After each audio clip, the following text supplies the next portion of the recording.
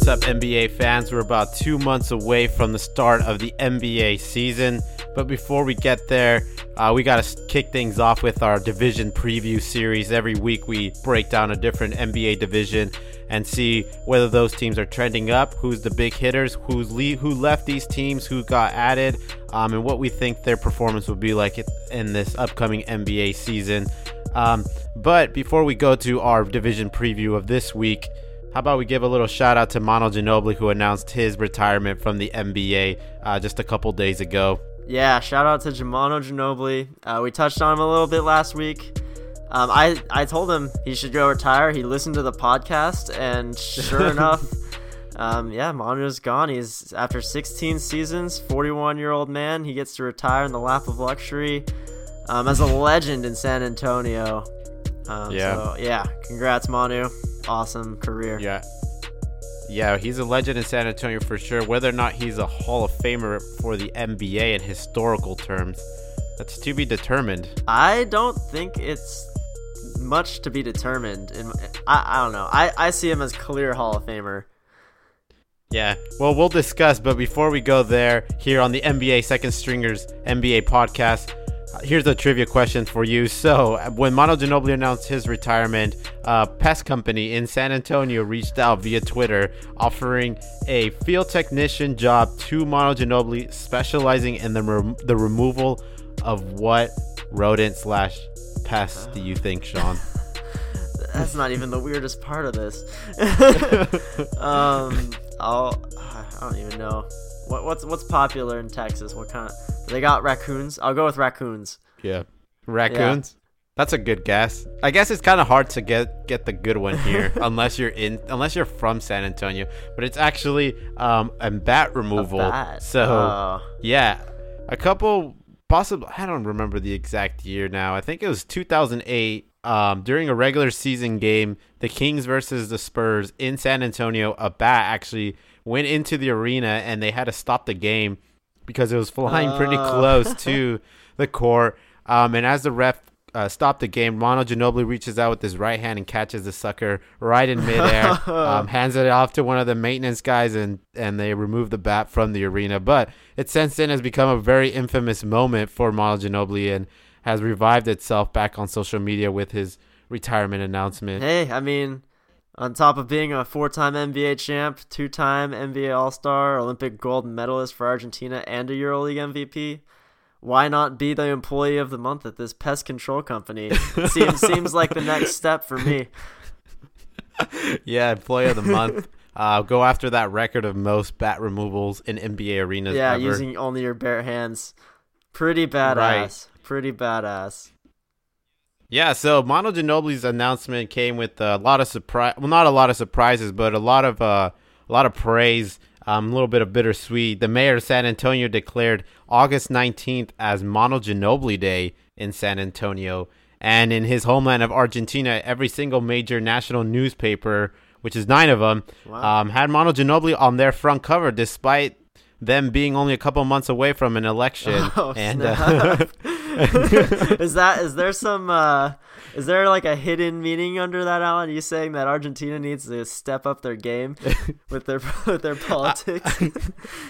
All I'm saying is you're months away from your election, and I mean, hey, Manu Ginobili is a pretty kick-ass sports figure, but hey, he made the front page at every single major newspaper, including some business journals that don't cover sports at all.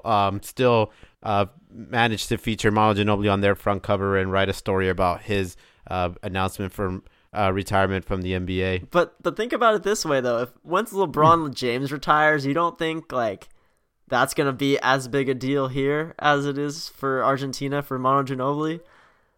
I'm sure it is, but I don't think NPR would have it as their front on their front page. I don't know. I don't know if the Wall Street Journal would have it on their front page. I bet like CNN would. I bet. Oh, CNN, yeah. Yeah, well, that's because they love LeBron. Like they even interviewed him. But I mean, what do you do for Manu Ginobili Day in San Antonio? Like, do you all dress up like Manu? Do you all like shave your heads a little bit? Like, Get the cul-de-sac do you going. Euro step to work? I don't like what. Do you even go to work? I don't even. Is this like a state holiday now? I don't really know what you do for Mono Ginobili Day. Yeah, everybody flops. There's a coordinated flop. Yeah, whenever anyone touches you, you just go flying down the block. Yeah, I mean, that you hit on a couple big points there. It's like when you think Mono Ginobili, what exactly do you think? And I think a lot of what you said is probably the first things that will come to people's mind is the Euro step, the regression of hair. Man, we are just disrespecting this man so much. Yeah, the flopping. I mean, Mono Ginobili just, man, he was one hell of a flopper. Notorious in all And those Lakers Spurs series, huh? Yeah, oh yeah, more than anything, that series against the Suns. For me, Mono Ginobili, for the most part of his career, was a villain to me. I Yeah. never really, I mean, I always knew he was a good basketball player, but I didn't find him very likable. So is this why you think that he's not worthy of a Hall of Fame ballot? Just because you don't Actually- like him? Or what are you thinking there? Actually, I'm on the other side of the Oh. coin. I think this man deserves to be in the Hall of Fame. Okay. I mean, I don't find him very likable just because, I mean, he kicked the ass of all the teams I liked, including my favorite team, the Lakers. And for a while there, I really wanted this. I was a Steve Nash fan, so I would have minded to see him in the finals, and San Antonio stood in the way. But I mean, yeah, I mean, when you look at his career numbers, it's pretty modest to say. It's 13 points a game, 3.5 rebounds, 3.8 assists, 44% shooting from the field. And he averaged 25 minutes a game, which isn't sort of to the level of most Hall of Famers, you would think. Right. But nonetheless, I mean, I think Mono Ginobili is in there not because of statistical reasons. Well, those, but I mean, 4-time NBA champion, part of one of the great dynasties that transcended decades, really, than the San Antonio Spurs. And I mean, he was an international figure in basketball that can't really is matched by very few, and I guess Dirk Nowitzki and Paul Gasol come the closest. Right. I mean, when you lead a team that isn't the USA to a national or a international basketball championship title, Right. like, that's crazy. Like, no one should ever beat the USA, but Manu did it. And Yeah. he's been coming off the bench his whole career. He's accepted that role, but he's still such an important cog to what the Spurs did in all those dynasty years.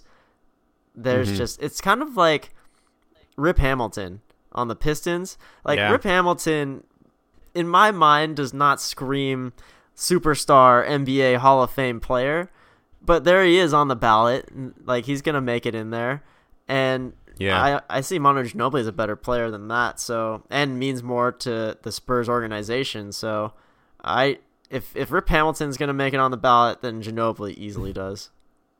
Yeah, I agree. And so much of the Hall of Fame, I feel, part of it is more than just basketball statistics. Part of it is also cultural, just impact to the game of basketball. And on the international level, Mono Ginobili's been one of the best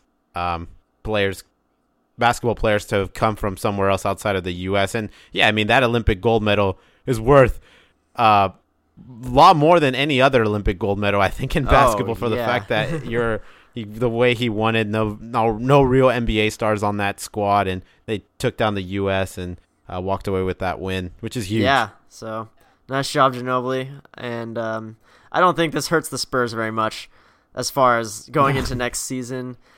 I mean, I'm sure he would have gotten a good amount of minutes still off the bench, maybe 20 minutes a game, but I don't really see it making a huge impact on what they were going to do this year anyway. Yeah, same here. I mean, Ginobili, he was more rested during the regular season as well. His impact was more in the intangibles and in playoff time, and I think the Spurs and Mono Ginobili seemed like they were both ready to move on. Yeah, Spurs are entering a new era. DeMar DeRozan's in town, Kawhi's out. We'll see what they can do with it. Yeah. So how about here? The NBA Board of Governors making some changes here. Interesting one here right off the bat. On offensive rebounds, the clock will reset to 14 seconds instead of back to the full 24 seconds. Yeah. I don't know how I feel about this No? rule here. You It seems What are you thinking? It seems kind of minor, but this is going to affect. This is more going to affect like games that come down the stretch here. I mean, I feel like if you get an offensive rebound, I feel like you should be rewarded with a full 24. But I can see the thinking here in that if you are rewarded, say 2 minutes left in the game, you're up by 2 and you get your own offensive rebound, you continue to just suck more time off the clock here. Well, yeah, it's like, why should you be rewarded a full 24, in my opinion? Like, 14's, that's still a good chunk of seconds for getting an offensive rebound. And it just picks up the pace of the game a little bit, which, yeah, I mean, the NBA already, like as it stands, is one of the most exciting action-packed sports out there as far as, like, mainstream organizational sports. The most boring part of the game is when they're just trying to eat clock. So this eliminates that, and it makes them actually play more basketball at a quicker pace. I think it'll work pretty well. I'm pretty positive. I think the odds of you getting a defensive rebound are still a lot higher than you getting an offensive rebound. So if you manage to get that offensive rebound, I still think you should be rewarded back with that full 24. Why you're getting 14 extra seconds? That's pretty good. It's like most NBA teams only need 14 seconds to run a play. So you're just standing there for 10 seconds just waiting to get to 14 anyway. So we'll just cut that out for you. True, but it'd be interesting to see how this plays out. My thinking is we'll only really see the effects of this at the end of close games. Right, yeah. But it'll be interesting to see how this if it completely changes the flow of the game. Are we gonna see teams hit 130 points now because of this rule change? I don't think it'll be that impactful. Like, how many offensive rebounds do you really see that where they are using the full clock again? And it really only is at the end of the game. So right. Yeah, I can't imagine this would increase the pace of the game so much to where like players were getting super fatigued and scores were just getting that much higher. Like, yeah, there's just no way. Yeah, the Kings average like 125 points a game or something. Yeah, maybe they'll look again at it at the end of this season if it does. I mean, it hasn't really gotten voted in yet. I think it's just likely to be voted in. Okay. Well, how about this second rule here? Yeah, this one was kind of complicated to me. Were you able to read this one? I just took this verbatim from ESPN. So it has to do with the clear path rule. Under the changes, a clear path to the basket would be in play under these 3 instances. 1, a personal foul is committed on any offensive player during his team's transition scoring opportunity. Or 2, when the foul occurs, the ball is ahead of the tip of the circle in the backcourt. No defensive player is ahead of the offensive player with the scoring opportunity, and that offensive player is in control of the ball, or a pass to him has been released. Or it's in play if the defensive foul deprives the offensive team of a transition scoring opportunity. So, yeah, this seems like it's just expanding on the clear path foul, what exactly that means. It seems like they're trying to make it more definitive that if you have a transition opportunity and you get fouled, then it's a clear path foul. So before, if you were ahead of the defense and you were running and you got fouled from behind, then it was a clear path foul. And in order to avoid that, teams would quickly move ahead of the offensive player and foul them from the front to avoid that clear path foul. But here it seems like with these changes, a clear path foul would be called regardless of whether it was committed from behind or from the front. Interesting. If that makes sense. It like kind of makes sense. It's so complex, especially this second instance. Where it's like the ball is ahead of the tip of the circle in the backcourt. No defensive player is ahead of the offensive player with a scoring opportunity, and that offensive player is in control of the ball or pass to him has been released. And so that tip of the circle is talking about their own backcourt or the opposing backcourt. That's what I'm not sure of here either. Tip of the circle in the backcourt. It seems like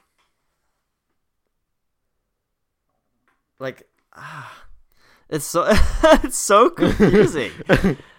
it is kind of confusing. I think we probably should just go back to this next week and try to. How about if it untangle actually this a gets little bit. voted in, we can go back to it. I'm kind of hoping it just doesn't get voted in, so I don't have to look at it again. But it seems like an important rule change, because that stuff does happen like semi-regularly. Yeah, and yeah, for the most part, yeah, when somebody steals the ball, they get a transition opportunity. Like I said, teams avoid it by quickly running in front of that player and fouling them from the front as opposed to the back, because if you get the clear path foul, then you get the 2 free throws and the ball back. So that's potentially 4 points. You're looking at 4-point or 5-point swings there. Right. And if you open that up even more, then yeah, this would be something that could definitely open up scoring furthermore for teams. Right. Yeah, and we really didn't do enough of our research on this rule. I personally was like, oh, clear path rule changes? That sounds boring. I'm just going to copy it in, and hopefully we can figure it out later. It was way more complicated than I thought. But anyway, this next rule change, the last one that they're going to be voting on soon, the expanded definition of a hostile act. And that's now... Okay. That will now extend beyond interaction with another player to also include any hostile interactions with a referee, coach, or fan. That makes sense. That's way easier to understand. And this was kind of a long time coming, really. Yeah, like this should have been enacted back when Ron Artest went and punched a fan in the face. Yeah, and I mean, hell, some of these refs take some abuse from these players in terms of how they get yelled at, and it's kind of funny that they're not under this same protection. Yeah, I'm not. It doesn't happen very often with fans, I don't think. No. But with referees, there's definitely times where, oh man, if you re-looked it, you probably should have given that guy a technical right there. Right. Yeah, I wonder if that's why. That's definitely a good point. That's probably the main reason why this is being expanded on, this rule, is because of how much players were complaining to referees last year about foul calls. Like guys like Kevin Durant, just complaining about every single call on them. I wonder if this is in reaction to that kind of stuff. Yeah, I think so. I think it's just something else you can dangle over players and be like, hey, like there is a rule now that will allow us to look back at these interactions that you did and possibly call something that wasn't originally called, or maybe switch a call or upgrade, I guess, a technical foul to something else. Right. Yeah. I hope the players start treating the referees with more respect next season. Like, it got kind of ridiculous how much they'd argue calls on like every single play. Yeah, to me more than anything is the lack of consistency over who gets a technical and who doesn't get a technical. Yeah, it's just like how much they could put up with in that moment. Yeah, that is annoying, I think, to a lot of basketball fans. I mean, Draymond Green just seemed to not get technical foul calls, and whereas other players, they rarely speak, but the moment that they do speak, for some reason, because relative to when they do speak up, seems so much worse, they get the technical right there and then. Yeah, that is really biased that way. That's always bugged me a little bit. Yeah, the inconsistency, I think, is what's annoying to me. Yeah. But hey, were you able to check out, this was pretty interesting, the ESPN releasing the BPI preseason projections for each team. I did get a chance to look at it. This is always a really cool one to me, just getting to see, like, looking into the numbers and seeing what kind of playoff picture we're looking at potentially. Mm-hmm. No surprise, the Warriors are at top again. Yeah. Like, to me, it's still surprising how much higher up the Lakers are than some of these other Western Conference teams. Yeah. I guess it's really close. I mean, Lakers to Jazz is only 0.1 of a point. But I didn't think the gap between Timberwolves and Lakers is that large, or the Blazers. I would argue that makes sense to me, but we can get more into that when we get to the Timberwolves section of our division preview today. But yeah, the Lakers, man, they get ranked so highly in all these things, and can you really blame them though? Like, LeBron James is LeBron James. Right. That's true. Like he's also 34 years old. It doesn't matter, man. The one part that bugs me is that the Clippers are negative 1.9 on this. It's 19th in the league. I basically take this as like ESPN's power rankings for right now. So they're putting the Clippers behind the Pistons and Blake Griffin, and I can't stand for that. What is that gap between the Pistons and the Clippers? It's 0.3. The Pistons are just one spot ahead of us. Just 0.3 ahead. Okay. I can't let Blake Griffin beat us, man. Yeah. We'll see. It's hard because it's almost not going to be an apples to apples comparison. Because it could very well be, I think, that the Pistons could have a better record than the Clippers. Just out of the sheer number of competitive teams they're playing. Yeah, that's true. It's true. I can't let them beat us. Yeah, we do have a really low chance of making the playoffs, though. Clippers are at a 6% chance to make the playoffs, where Detroit's at 53% because of the East versus West thing. Yeah, I mean, one of them is, I'd see like the West Coast is just like, or Western Conference is just varsity, and the Eastern Conference is JV. It's really true. I mean, outside of Boston and Toronto and Philadelphia, obviously. Something else interesting to note is last year the Warriors were a 58% chance to win at this point in the season, at the preseason. 58% chance to win it all. This year they're only at 40%. So their title chances have gone down pretty significantly from last year. That's funny considering they just signed DeMarcus Cousins. Yeah. Right? That's pretty funny. And I don't know if that's because of how much they believe in Boston or Toronto, or if they really think that a team like Houston or the Jazz or OKC can actually come in and upset the Warriors before they get to the finals. Or maybe it's a combination of the two. Maybe they just think that the NBA is top-heavy enough to maybe take a shot at the Warriors. Yeah, because I would make the argument that maybe as a whole the West... Well, I think the Houston Rockets, the way they were built last year, were a lot stronger than any team I think, outside of the Warriors heading into this Western Conference season and heading into this NBA season. Right. So I don't think the competition's gotten any better, I would say. But I will say that this first half of the season, Warriors is probably the weakest Warrior team we've seen in the last 2 years, I think. Yeah. Just because they will have no DeMarcus Cousins, and they're lacking some depth in the center and power forward positions there. And they can always run with the Draymond Green at center. Starting five, putting Andre Iguodala in there. But that only really works in the playoffs. Yeah, I mean, I could see that having an effect, I guess, on seeding, and therefore maybe having an effect on probabilities. Yeah, true. You could see the Warriors finish third in the West this year because of that. Ooh, maybe. Wow, that would be pretty interesting. Third in the West. I guess it could happen. I mean, the Cavs were fourth in the East last year, and they made it to the finals, so it's not out of the question. Yeah, it's possible, but I mean, it all depends how much that lack of depth, and not having DeMarcus Cousins that first half of the season, is going to affect their regular season seeding. Yeah, we're gonna watch Jordan Bell become the next superstar. Then it's game over, man. I mean, basically, all he has to do is just go out there and just dunk, grab 11 boards, 10 points. Don't shoot any worse than like 45%, and he's good. Don't even shoot. Just dunk the ball. Just get alley-oops from Steph and Kevin Durant. You don't have to do much. Like, you're the fifth best player on your team. By a lot. Yeah, he could break out, man. Jeez. Yeah. All right. Well, how about this? The lifting of the color restriction on sneakers. I feel like this is a long time coming, don't you? Yeah. It's kind of like, okay. I thought this was already gonna get. I don't know. You thought it wasn't even like a thing. Yeah, I mean, I figured it was a thing because, everybody just kind of wears team color shoes except for those special days where they're allowed to wear their colors. Right. Yeah, pretty cool, I think. Yeah, I think so, too. I think that it's going to be pretty interesting, the types of stuff we'll see from some of these top players. Like, who do you think is going to have, like, the nicest kicks? The nicest kicks?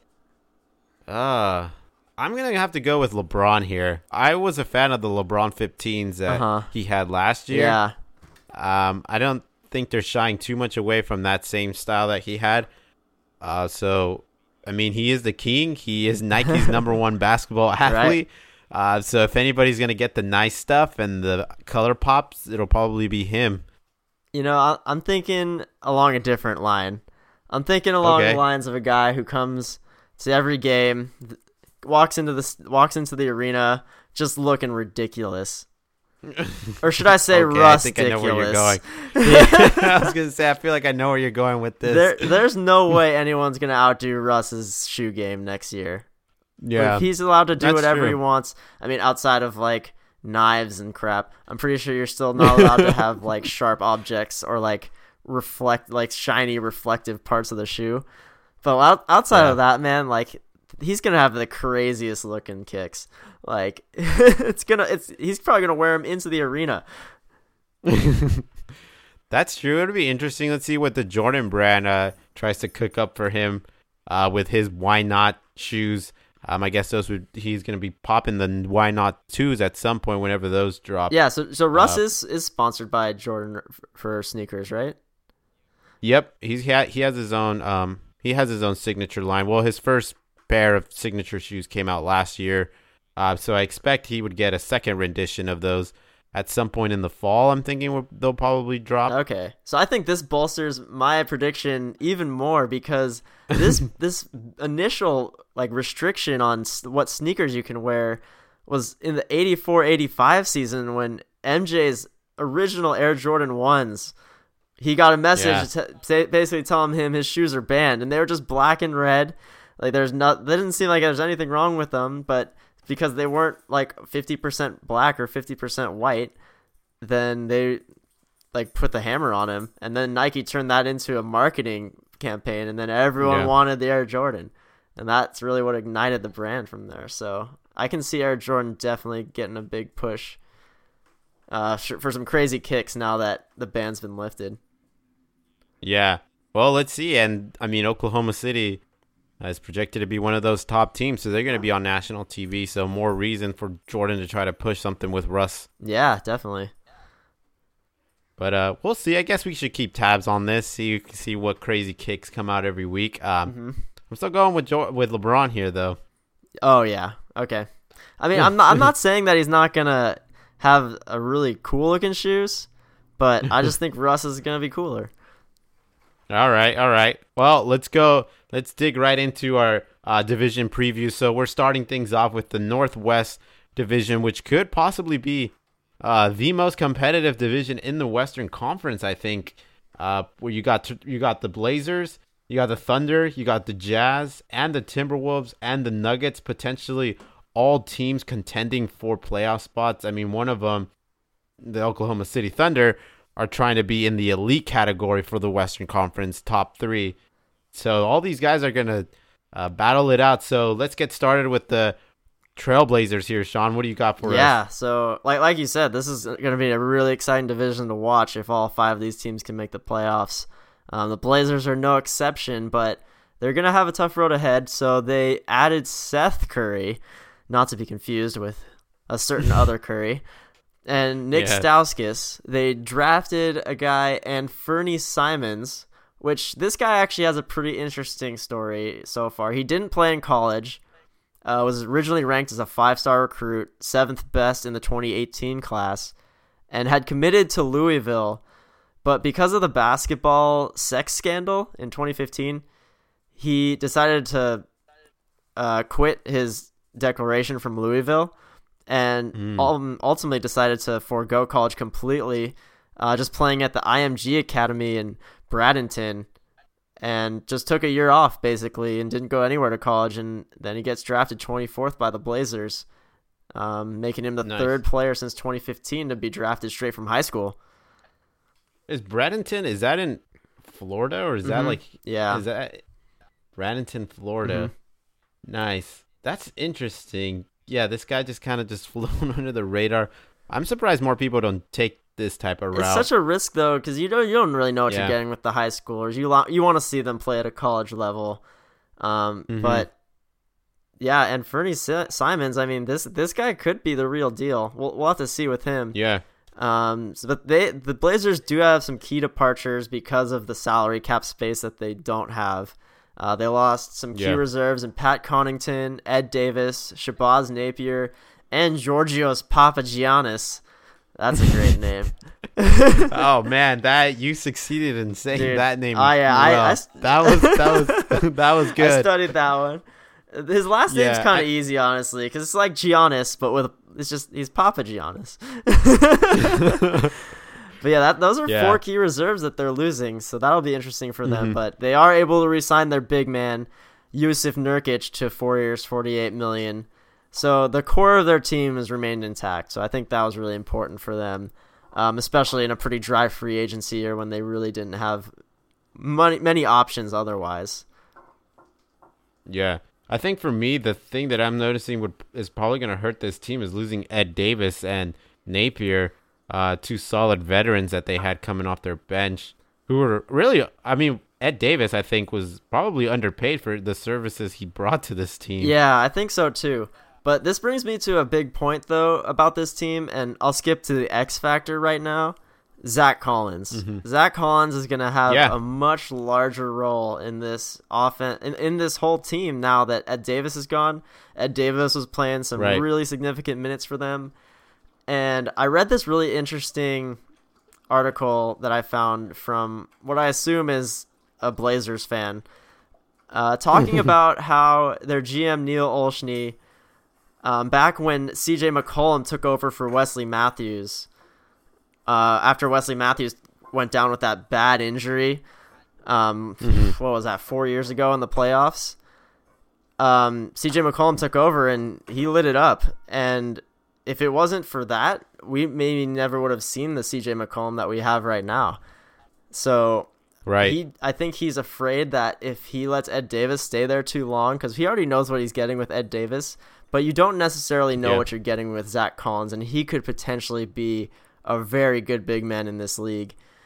And so he's going to get all the minutes behind Nurkic and behind Al-Farouq Aminu at the power forward position at points too. And he's going to get his chance to shine. So we're going to have to see what this second-year man is worth. Yeah, it's funny that you have him as an X Factor because I feel like I had Zach Collins as an X Factor last year as well. Yeah. I was pretty surprised reading more about him and seeing him in the Summer League. And he kicked ass in the Summer League this year as well, with that Trailblazer Summer League team that was essentially just a cheat team.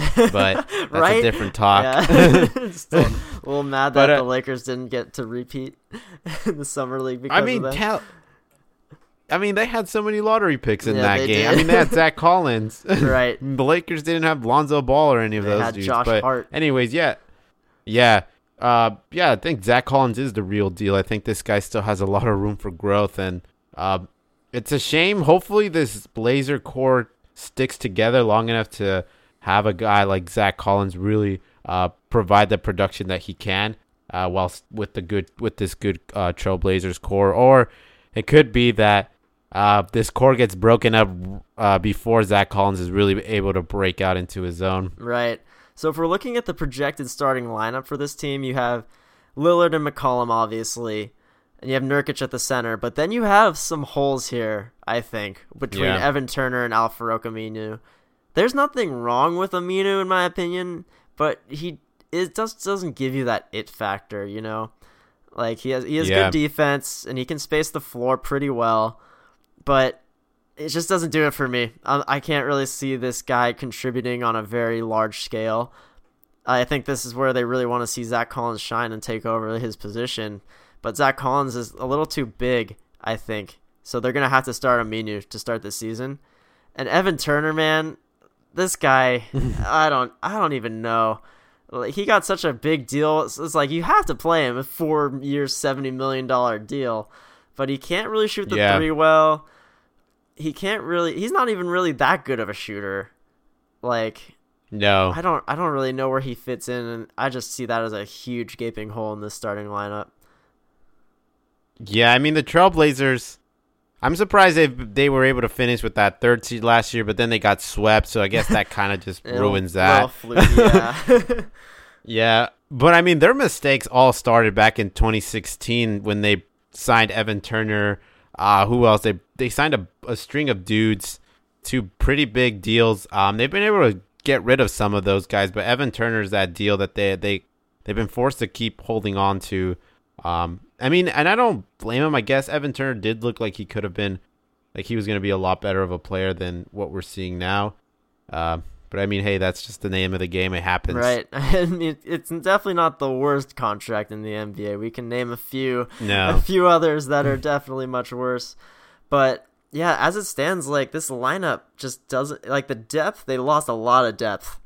So I mean, Zach Collins might be able to improve, but it's hard to replace 4 guys that were getting pretty good minutes on your roster. So I see this team as trending down quite a bit. I think this team will, honestly, if I'm looking at all the other teams in the West, they're 9th in my rankings. 9th. They're missing the playoffs. So 9th. With that. Yeah, so for reference, 9th last year was the Denver Nuggets at 46 wins. When we're doing these previews, I'm trying to figure out where I would place them in the seeding, but I just don't even know how that's going to work out. Yeah, I mean, it's so hard to predict, but I mean, if I'm looking at it, I see this team as the 9th most powerful team. Like, I don't know. Just as far as just roster construction and everything. What do you think? I see. I still have a hard time ranking them in order like that, but I am going to go with less. So last year they got 49 wins. I'm going with less than that. Okay. This is a 44 win team, I think, and which 44 wins places them basically in 9th if you're looking at last year.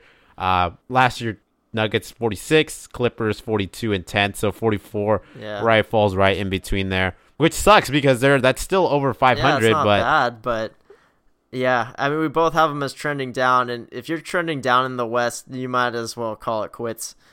Like, these teams are hungry, man. There's 10, 11 teams in this division, in this conference that are gunning for the playoffs, gunning for 50 wins this season. Any of them can do it.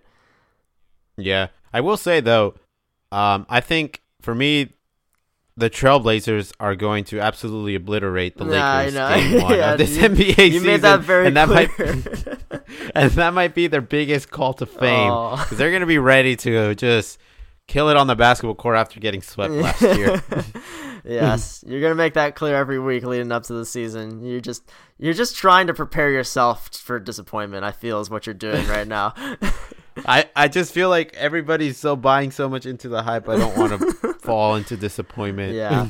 So, yeah, to finish off the Blazers, I think the storyline to follow here is if the Blazers are going to be trending down, if they're not looking good towards the trade deadline, will we see Lillard or McCollum traded this season in hopes of restructuring the team and trying to get some of these hefty contracts offloaded so they can start fresh? Yeah, I guess it would depend what's available. For a while there, I felt like a CJ McCollum for Kevin Love trade made sense. I don't know if that could work out anymore this time around, being as Kevin Love has that new deal. Right, yeah. A lot older. I'm thinking what else out there would make sense for this. Yeah. I mean, I haven't thought too much about it, but I know that there's definitely been rumors for both of these guys being traded. So I mean, if things start going south, I would not be surprised to see it happen. Yeah, I mean, if you really wanted somebody big, I think you would have to pair CJ McCollum with Zach Collins and see what kind of package you get from that. I mean, you'd be looking for a high draft pick, I think, is what you'd be looking for if you're the Blazers. Potentially for next year even, because the draft class next year is looking really good. Try to get what's that kid's name? Zion Williamson or RJ Barrett or one of those guys. Yeah, I guess that's the thing you could go with. Like, do you go for a player to pair up with Damian Lillard and continue making potentially getting to 40, 49 wins or 40, 46, 47 wins? Or do you just completely gut the team here and keep Leonard or keep McCollum and go for a high draft pick? Right, because you're not really going to see much improvement from Lillard or McCollum at this point in their careers. Maybe Nurkic improves a little bit. I don't think so. Zach Collins is where all the potential lies, and that's your backup center. So I just don't see where the push would be for this team to improve. Yeah.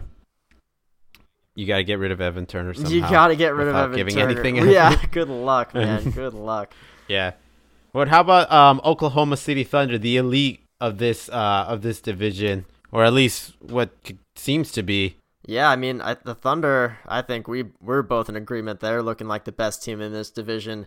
Not that they're that much better than the other guys, but those couple wins are going to really make the difference in the playoff seeding. I would say the Thunder probably had the best offseason of any of these guys by keeping Paul George and Jeremy Grant. Maybe not Raymond Felton as much. That one doesn't really matter, but they also did add some nice guys with Dennis Schroeder, Timothy, TLC. We'll call him TLC.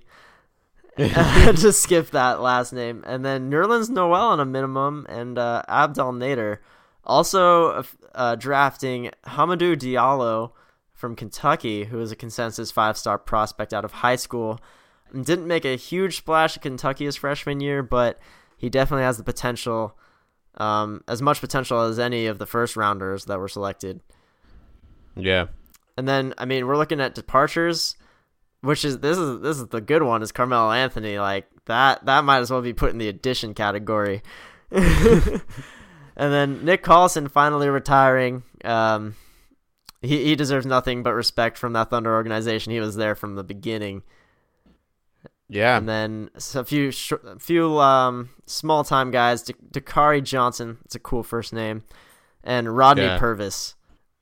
So all in all, man, like these additions are looking really good for the Thunder. For a team that already was looking super stacked last year at this point, now looks even better.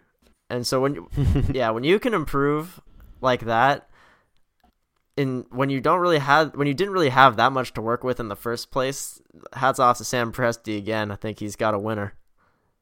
Yeah, I think everybody who's an NBA fan and NBA insider was impressed with what Sam Presti was able to do with his offseason.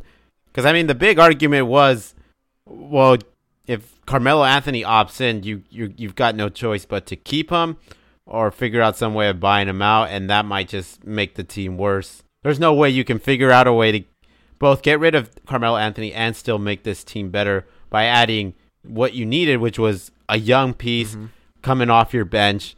But they got it. They did all the above. Dennis Schroeder, I think, is going to be a huge addition to this team. Grant continues to be a spark plug for them. And they got Andre Robertson who's returning, and that's that light at the end of their tunnel, I guess you could say. Totally. And you got Paul George. Hey, that was the main thing right there, the main catalyst. Had that not happened, I mean, who knows? Maybe Oklahoma City just doesn't survive as an NBA franchise after a couple years of tanking is what I imagine would be their next call. Maybe a couple years of Russ keeping them afloat, but then he'd be so pissed off about it, he'd eventually leave. And then they're in the Atlanta Hawks doldrums of the NBA. But Paul George coming back, that's so huge for this team, and now they're looking to contend for the next 3 or 4 years.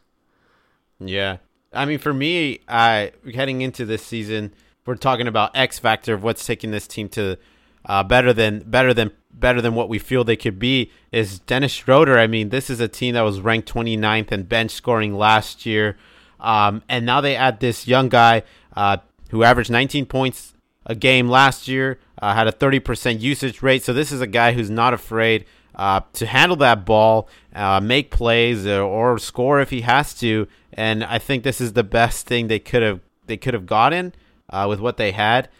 So Dennis Schroeder, I'm really looking forward to what he could do for this team. Yeah, I know we're second unit. We're definitely a little separated in terms of what we think he's going to produce next year. As we discussed a few weeks ago, I think he'll still. Yeah, I mean, he's going to bring up that bench scoring number either way.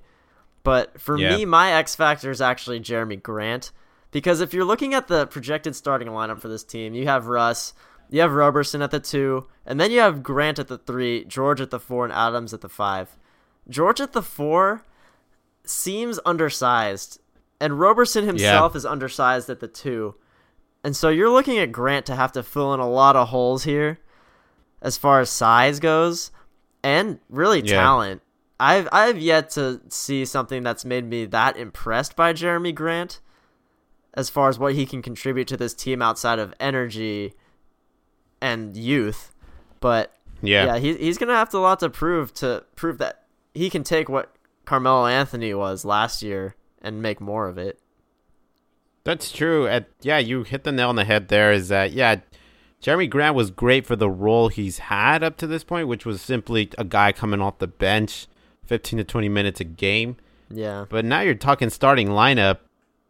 He's going to have an impact. He's going to be, if he's out there for 25 plus minutes, that's huge impact on the game. Right. He's going to have to elevate his game quite a bit. But even so, we have to have this team trending up, right? Yeah. I think so. Right, yeah. I have him as 3rd in the West. I don't think there's much. I don't think that's going to be very difficult for them. I could see them getting as high as 2 or 1, like we were talking about. If Golden State does get off to that rocky start, I mean, the Thunder have the talent and the ability to get through a regular season with a lot of wins. I'm looking at 55 wins for this team in the regular season. I think they can step it up. 55 wins. I was going to say that. Is it out of the question to say that this team doesn't get to 50 wins? I don't know.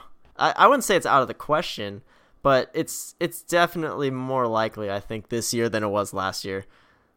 Yeah. So last year they won 48 games. I have them trending up as well. You have them at 55. I was thinking 52. Okay. But I mean, same thing. Over 50, we both think they're going to win over 50 games, so they'll definitely be playing for that 1 or 2.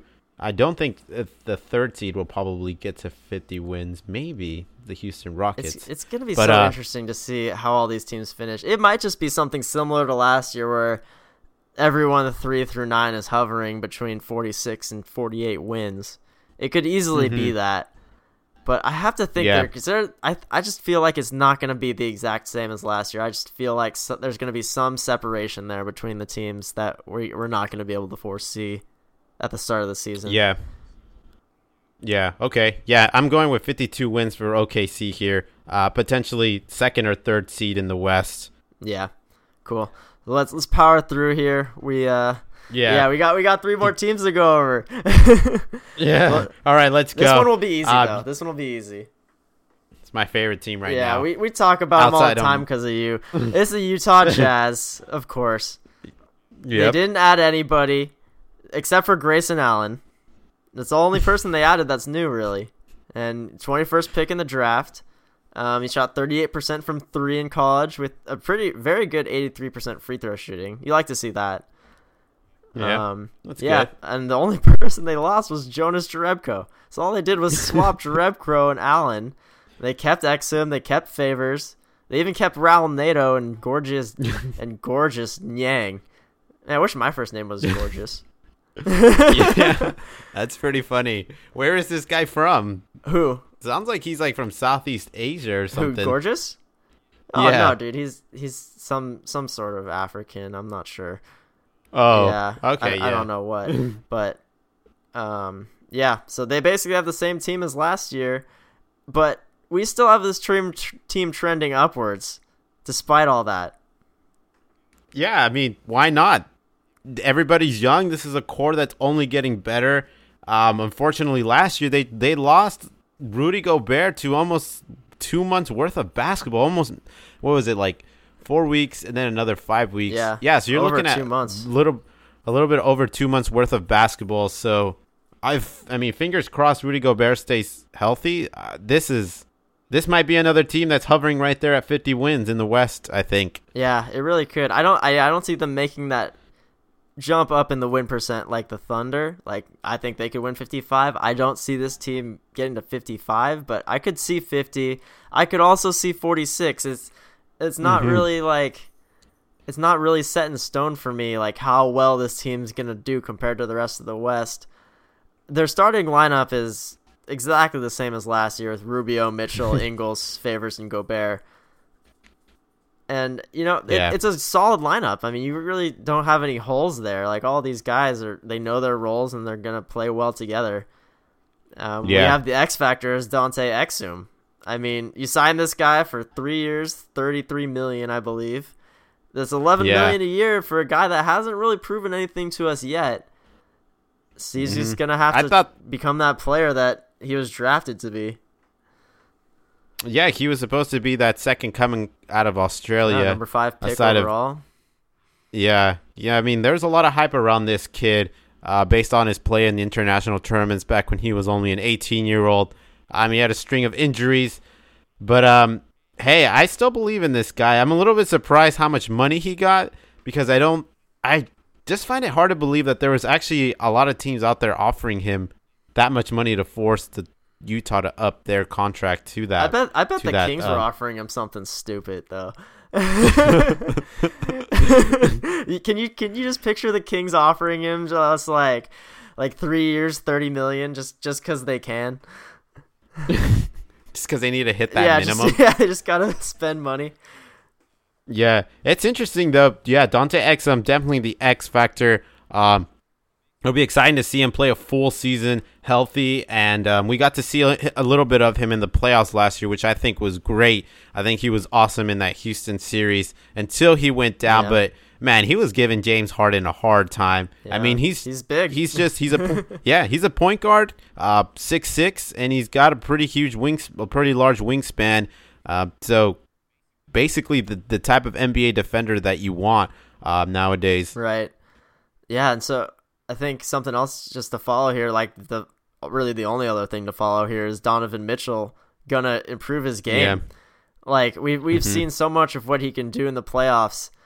Can he keep getting better? I think is the question. Yeah. I think he can.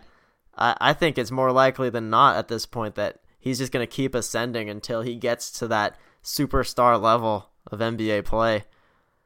Yeah, do we see him break into the top 20 of NBA players this year? I think so.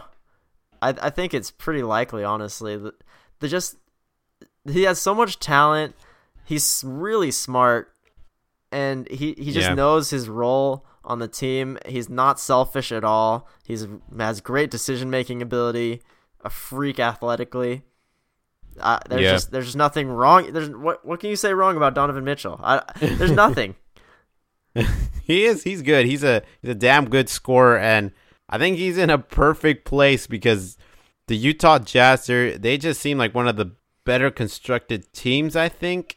Is in that they don't have any crazy individual, but everybody just fits that role really well. And Donovan Mitchell is obviously the scorer on that team, so that's all he's got to think about. He doesn't have to worry about sharing the scoring load with anybody. No, you don't think Joe Ingles is like, hey, you got to pass me the rock more? I mean, I'm sure Joe Ingles is going to be open for three and on the post, but yeah, I don't think Joe Ingles is going to be battling to get his 25 points a game or anything like that. No, yeah, they all know their roles really well. Quinn Snyder's a superstar coach. They're going to be there from the get-go this year. They're not going to sneak up on anyone. Yeah. So what do you got? What do you have them at? So they got 48 wins last year. I think I'm going to settle with 49 right there. Oh, actually, you know what? I'm going 50 wins. They're getting 50 wins. Yeah. Okay. I could see 50. I could see 49. I think they'll get the same amount. Honestly, I'm going to just stick with 48 again. But it's a better 48. I think. Yeah. I don't know if that makes sense. Does that make sense? It's just like it's not as sporadic. And it's just going to be consistency throughout the season, and you're going to see these guys play improve during the regular season and learn how to everything about each other and learn how to play with each other perfectly.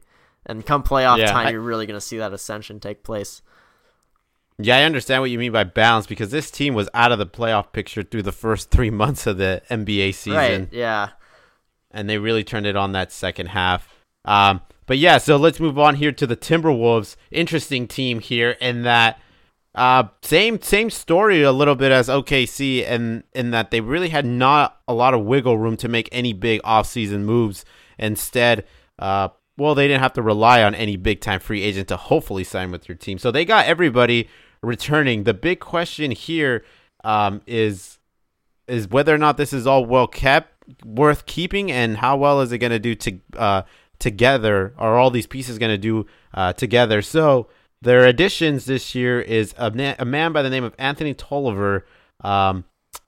Just a little small free agent pickup. Big time shooter. 77% of his shot attempts were from three. So that's a lot of he'll threes. be starting.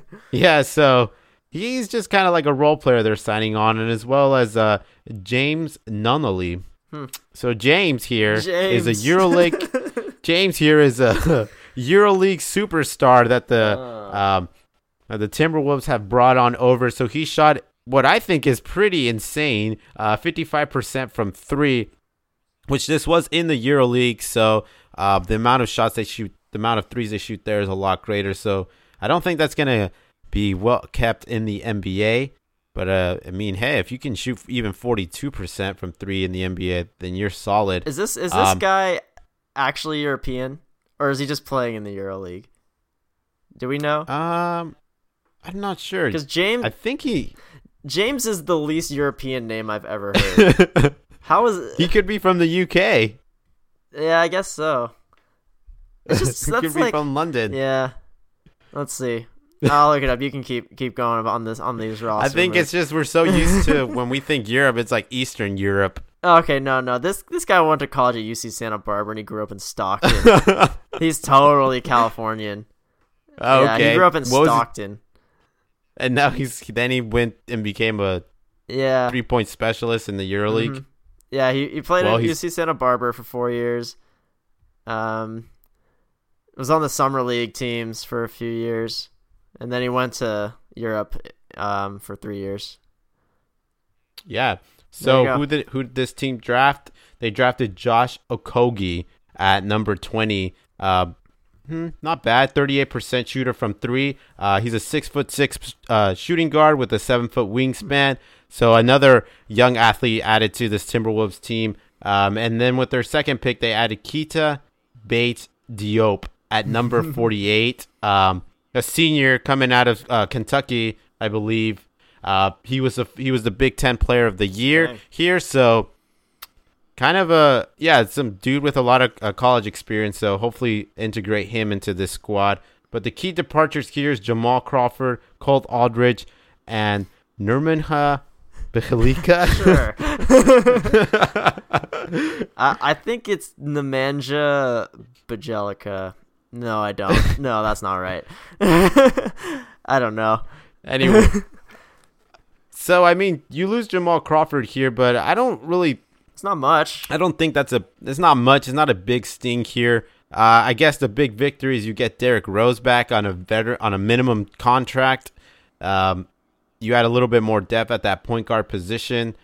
But I think the real story here with this team is they're basically $18 million over the cap.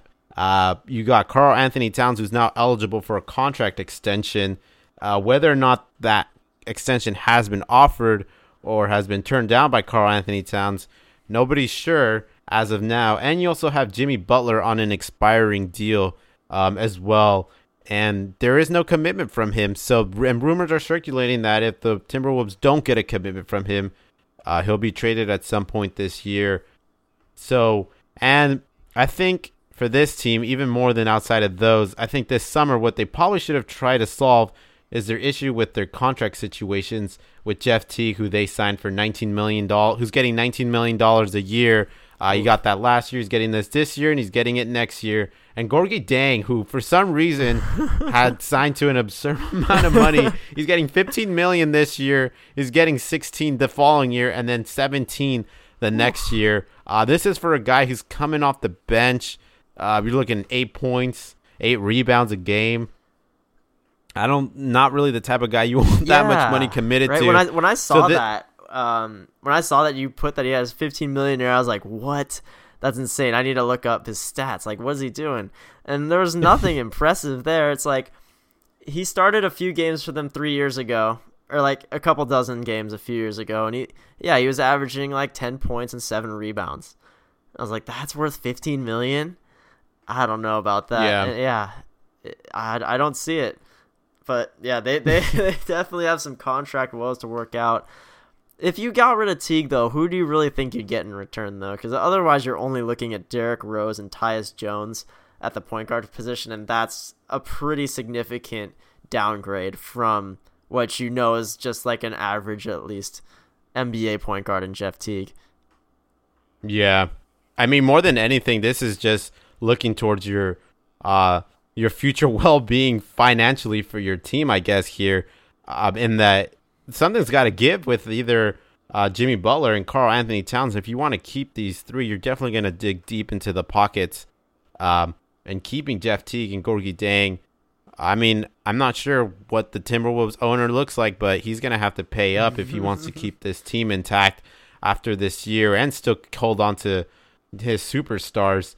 So the projected starting lineup we're looking at, not much different from last year, but you're looking at Jeff Teague, Wiggins, Butler, Taj Gibson, and Karl Anthony Towns at center. Though it seems like if there's one team that could trade a superstar, it's going to be this team with Jimmy Butler here, who's on that expiring contract, and rumors are swirling around, and Jimmy Butler loves to hang out with other NBA stars, so it doesn't really help out the cause of those rumors pushing. And I think that's going to be the storyline throughout the year, and I think those questions will probably come up almost every day during practice. So that's what I consider the X factor here, is how this is going to be handled. These guys are all grown competitive men, and Andrew Wiggins is getting paid $25 million a year as the third option, more than Butler and more than Karl Anthony Towns. Yeah. And I wonder what Jimmy Butler is going to do about his deal, and is Cat going to stay as a Timberwolf? So let's see how that handles. In terms of trending, I think I'd see this team staying the same. I think they're going to hover around 47 wins, possibly either lose out on that last spot via tiebreaker or get that spot via tiebreaker almost the same way they did this year. So I this is where I disagree. I think this team's trending down.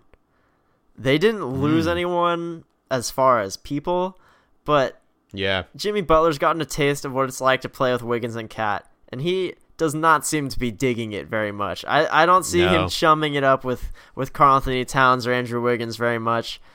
You see the situation where Karl Anthony Towns hasn't been offered a max contract yet, when he's one of the most talented big men in the game, and you're gonna risk letting this guy walk. This team seems to be falling apart, and I'm putting them as the 10th seed in the West this year.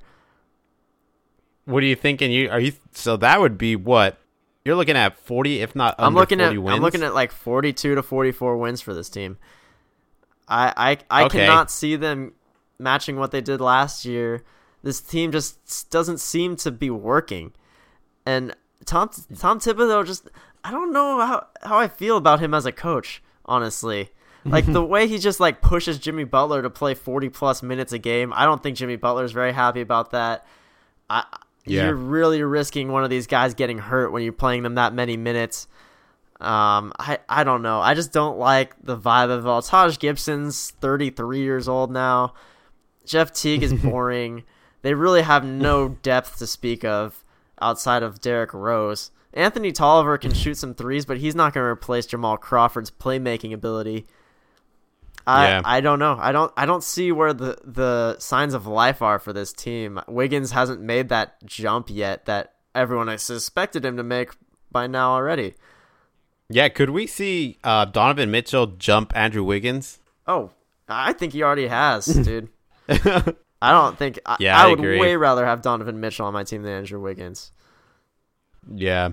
So, I give them 47 because I'm giving them the benefit of the doubt and that they lost Jimmy Butler for what was 3 weeks towards the end of the year. And without that loss, they probably could have held on to either the 4th or the 5th seed, maybe. Although the Utah Jazz made a big push there towards the end. But I'm giving them that. They lost Jimmy Butler for possibly the worst time of the season. Yeah, for them. That's true. So maybe that doesn't happen this year. So they still, I think, finish with that finish around that 47 win mark. Yeah, maybe it does, maybe it doesn't. But either way, I think when you're looking at, they have to play all these West opponents who got better. Like you're looking at the Nuggets, who we're gonna say is trending up. The Thunder are trending up. The Jazz are trending up. Like these are all teams they're gonna have to play 4 times. I can see this win total decreasing because this team might be the worst in the division, even with a winning record. Yeah, that's crazy. Yeah. Everybody can't trend up, right? Somebody's Exactly. got to go Yeah, down. if we have all these teams trending nothing or up, who's trending down, right? Like this team's trending down for me. I think this is gonna be the one. All right. Well, let's go to Denver. The Denver Nuggets, who probably had a pretty good offseason, I think. Or at least high reward, low risk, low risk, high reward type of offseason, in that they got Michael Porter Jr. at number 14, the former number 1 high school recruit of his class. They got him at that 14th pick, which is basically the last lottery pick. So interesting there, and see, he's obviously going to be a development project as he just got surgery yet again this summer. So we might not even see him actually play in the NBA until the later second half of the season, if even that. I even heard reports he might not play till next year. Yeah, it's possible. And I mean, there really is no have to with this guy. I feel like the Denver Nuggets have built up a pretty nice core here that has the potential to continue to get better as every year that goes by. They also got Jared Vanderbilt with the 41st pick, another guy who kind of flew under the radar, only played 14 games last year due to injuries. So he's another work in progress for them. But I think their big free agency here is Isaiah Thomas. Though I don't think we're ever going to see MVP Isaiah Thomas. I think as soon as I saw him, once he came back, and then he got traded to the Lakers, play a couple more games, like in my mind, I've kind of saw that I think it's over not over, but I think the MVP talks and all that, I think is long gone. It's just the perfect but nonetheless, system for him in Boston. It just won't be the same. Yeah.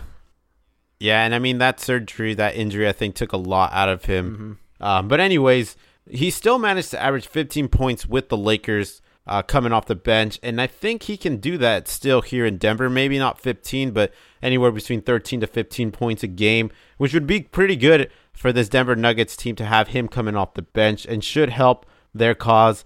They brought back Will Barton on a 4-year, $53 million. Maybe he was overpaid, but I don't think Will Barton is a good. Yeah, I like. Yeah, I think he's a great addition to this team. Yeah, he's a good shooter, scorer, and he's very versatile on the defensive side. Yeah, and he's way better than Wilson Chandler. Like I was pretty upset seeing Wilson Chandler starting over Will Barton for this Nuggets team last year. I'm like, man, this Will Barton guy seems way better than him. Like, I wish he had more minutes, and now he finally will get those minutes. So I'm pretty excited to see some more Will Barton next year. I think this guy, out of all the young Nuggets players, you're talking like Jamal Murray, Gary Harris, I think Will Barton honestly has the best chance at getting to an All-Star game. Really? Yeah. Well, we'll see. Yeah, I mean, if there's a breakout year headed for this guy, it's this coming season. I mean, he's definitely going to be playing minutes, and that he's carved out a good role for himself on this squad as that defensive anchor, as that wing defensive anchor and 3-point shooter for them. And departures on that note, Wilson Chandler traded away, Kenneth Faried, Darrell Arthur, all traded away in salary dump moves, all for the Denver Nuggets to be able to sign Will Barton to his deal, and also give Jokic his max extension, 5 years, $147 million, which is big money. Hey, big money, a big move for this Nuggets franchise, who's looking to return back to the NBA playoffs after not making it since the Carmelo Anthony days and Chauncey Billups days. Yeah, it really should have been last year, man. Winning 46 games. This West is just brutal, but hey, they're bringing back these young guys, Will Barton. They still got Jamal Murray. They still got your boy Gary Harris. You love you some Gary Harris. And then Paul Millsap. If Paul Millsap wasn't hurt for so long last season, this team would have been a shoo-in for the playoffs. But I think so. Hopefully if he stays healthy, if this team stays healthy, they will most certainly make the playoffs this year. And not even really bringing in anybody that otherwise wasn't on the team last year. I mean, you have Isaiah Thomas coming in, but you're losing Wilson Chandler. You're losing Kenneth Faried and Darrell Arthur because they just had to dump some salary. there's really no net gain there. So where their gain comes is like with the Jazz, just in their player development, and Jokic just having another year to like gain that superstar status. Yeah, I mean Jokic. Hey, I mean based on the numbers he puts up, we could see him break into that MVP conversation at some point this season. I don't think it'll be. I don't think it'll be long lived, but I wouldn't be surprised if for a stretch of like 2 or 3 weeks he finds himself in that conversation. Oh man, that's so hard. I don't think that's gonna happen yet. Or you don't, think so? I don't think Jokic is an MVP type of player. He's really, really good. He's a star player, but he's not that MVP threshold level. I just don't see that. I don't think he'd ever realistically finish top 3 or top 5 in the voting, but I wouldn't be surprised if he's in that conversation. He sneaks his way in the MVP rankings at some point this year. I'm just having a hard time picturing it. Really? Yeah, it's just I'm trying to picture them talking about Jokic as an MVP. It just does not connect in my brain. We'll see. Then that might be a controversial take, but we'll see. But yeah, this is a team that has progressively gotten better. They went from 30 wins, 33 to 40, and finally last year at 46. That X factor, I think, is Paul Millsap yet again, and it's his health, really. He missed almost 3 months' worth of games last year, the team going 24-20 without him, and once he came back, they won 13 of their final 22 games. More than anything, Paul Millsap is the veteran among a very young squad of players who have zero playoff experience, and really... this is the first time they've ever experienced winning in the NBA, which was last year at 46. And Paul Millsap has been on teams that have won 60 games. Right, yeah. Surprisingly, if you don't remember the Atlanta Hawks team. But Paul Millsap, outside of that, he's a scorer. He's a defensive anchor. He's a leader. And they miss him and they need him on the floor. So hopefully that health holds up. And if he's there, this Denver Nuggets team could shoot themselves into the playoffs for the first time in a while. So last year they won 40 games, and I just can't help but still say this team has to trend up, considering Paul Millsap's lack of health. Last year they won 46. Yeah. They were 46 and 36, right? They were only like one game out. Right. Yeah. So last year this team won 46. With Paul Millsap healthy, 48 possibly. That's what I'm looking at too. I just can't picture this team not trending up as far as like their roster goes. You give an extra year to their young backcourt. The front court's super strong, probably one of the strongest in the West. This is a 48 win team. I think it's a playoff team for sure. I'm looking at if I go into my own rankings, I have them at 6th overall in the West. So okay, pretty fair. Solidly in that playoff picture. And we haven't even talked about Jamal Murray. I think Jamal Murray played pretty nice that second half of the year. Yeah, I mean he's not a very good passing point guard, but he's a very good playmaking point guard. And he's only 21 years old. He has a lot of room to improve. He's a super young, talented player. I mean, you can say the same thing for Gary Harris as well. Like this is a solid lineup for Nuggets right now, and they still have a good amount of depth to match it. Yeah, I mean Gary Harris was in that conversation for most improved player for a couple times. Yeah, true. Last year. Yeah, I mean you have Isaiah Thomas backing up Jamal Murray, which is great. I think that's awesome. Then you even have like talented guys like Trey Lyles at power forward off the bench, Mason Plumlee at center. He'll give you some energy and some annoying defense. Yeah, you need these guys. But anyways, to close the podcast off, let's just a friendly reminder out there that not only Karl Anthony Towns has not been offered a contract extension, but also the 76ers don't have a general manager yet. Wow, that's crazy. After firing their general manager for social media scandal that involved burner accounts and his wife. Sounds so ridiculous when you put it that way. Yeah.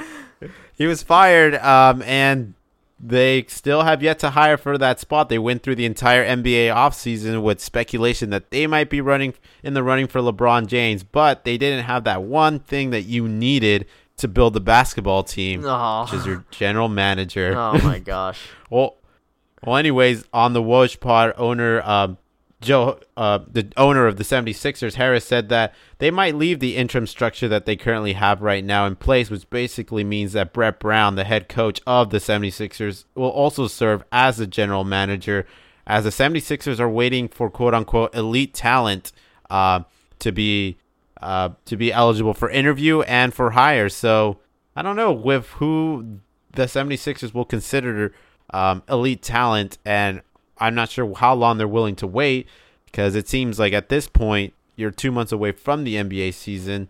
So how much leverage do you really have? They should just bring back Sam Hinkie. Just do it. Just complete the circle of life. Just come on. Do it. It would be so awesome. That would be the best story. I agree. Well, anyways, hopefully we'll keep tracks on this, and maybe the 76ers will find themselves a general manager. But next week we'll be breaking down what could possibly be the worst division in the NBA, the Southeast Division in the Eastern Conference. Yeah. So we'll be chatting. We'll be breaking down the Charlotte Hornets, the Miami Heat, the Orlando Magic, the Atlanta Hawks. Who else is in that? The Atlanta Hawks. And the Wizards. And the Wizards. Just a bundle of disaster. Thanks everybody for tuning in. See you next week. Have a good one, everyone.